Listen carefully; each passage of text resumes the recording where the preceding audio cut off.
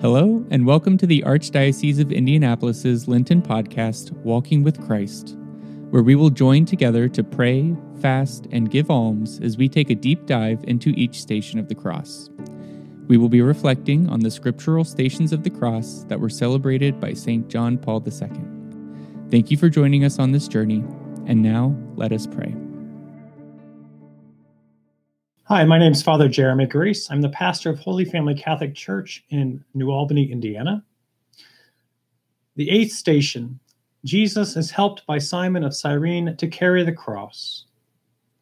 They pressed into service a passerby, Simon, a Cyrenian, who was coming in from the country, the father of Alexander and Rufus, to carry his cross. Over the years, I've referred to St. Simon of Cyrene multiple times when I've met people, particularly in the midst of their own hardships and struggles. I find this man, Simon, to be a very consoling character in the scriptures. Even though, we have in the scriptures very little personal knowledge about him. Obviously, we know he's a father. He likely was a laborer. He was coming in from the country. He was forced into service, pressed into service by the Roman centurions.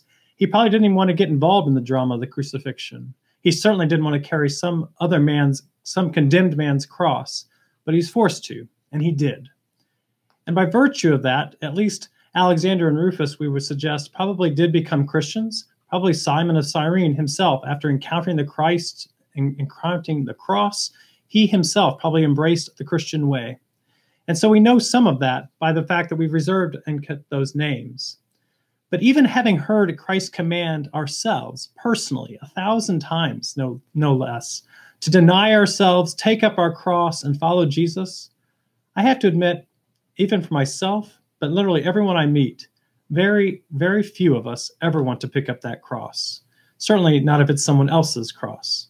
And sometimes we too must be pressed into service, even when the service is not the cross of the condemned Savior, but our justly deserved cross. And now it is not that Simon carried Jesus' cross, experienced conversion, is now rightly remembered through the ages for his assistance to the Lord, that I find Simon so consoling. That and those things are good, and those reasons are important to remember him. But part of the reason I think about Simon so often I encourage people to think about Simon, has to do with something more than that. For we must look at what Simon represents in his person by the service that he did when he was pressed. He helped Jesus. Now think about that for just a moment. Jesus, the word by which the heavens and the earth were created. Jesus who walked on water, calmed storms with a simple word. Jesus who brought sight to the blind, hearing to the deaf, ability to walk to the lame and the paralyzed, cleansing to the leper. Jesus who could turn water into wine and multiply loaves and fishes to feed the whole multitude. Jesus, in that moment, there with the cross, could have called down legions of angels to defend him, to carry him away, to make it all okay. This same Jesus, when carrying the cross heavy with our sins, the sins of the whole world of every time and age and place, Jesus, if not needed, at least accepted help to carry that cross to Mount Calvary. Now certainly, Jesus' human flesh was at the breaking point. Having been beaten, scourged, bloodied, near broken, he had to be completely exhausted, having bled so much. From a natural perspective, it makes sense. Jesus needed help. But even then, it was in his divine ability to complete the task without the assistance of Simon. Yet Jesus saw that it was right and proper that Simon assist him in the work of carrying the cross. Why? Because Jesus was like us in all things but sin. As Paul tells the Hebrews, Jesus was tested in every way, yet without sin. And this is the reason Simon is so consoling. Jesus wanted to be like us humans in every way, including in the vulnerability to receive help from another. Let that sink in. For most all of us, and here I definitely include myself, since about the age of 2, we've been pushing against the world, against parents and families and society, even against God himself, to do it myself. Listen to the toddler, I do. We push for independence. We've tried to establish our own selves, autonomous and free. We love to refuse others. We refuse to be dependent. In fact, I often encounter parishioners and good and holy Catholic Christians who are so ready to help and give assistance to others. It's better to give than to receive, right?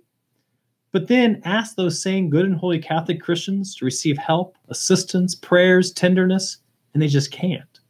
I see it in hospitals, nursing homes, with our elderly, with teens, with parents in the sandwich generation, leaders of volunteer ministries. Encourage them to accept help, and they'd just rather give you their right hand than accept others.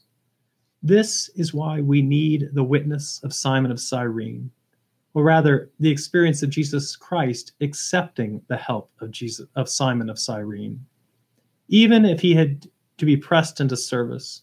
It's why Jesus needed help with the cross, to show and to remind, to teach and preach, even still there on the pathway to Mount Calvary, that it's not only sometimes needed, but in fact, it's good and holy to receive, to accept, to embrace the assistance of another.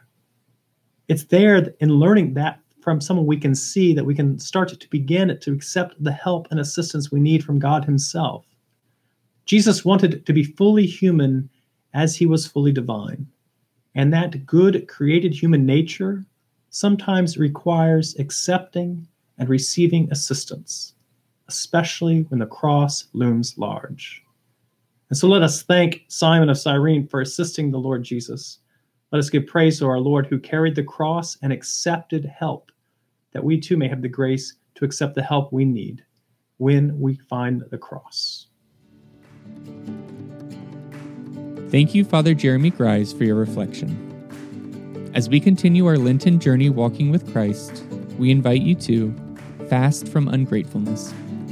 Send a thank you note to a teacher, a priest, a religious sister, a friend, or a family member. And for almsgiving, support a mother who chose life for her child. Donate diapers, formula, new baby clothes, and baby items to Catholic Charities or Birthline. Catholic Charities locations include St. Elizabeth Coleman in Indianapolis and St. Elizabeth's in New Albany. Make sure you subscribe to the Archdiocese of Indianapolis's Walking with Christ podcast so you don't miss any of their reflections. New reflections will be released each Tuesday and Thursday during the Lenten season. For more great content, visit www.archindy.org/Lent2021. Thank you for praying with us today, and may God bless your walk with Christ this Lent.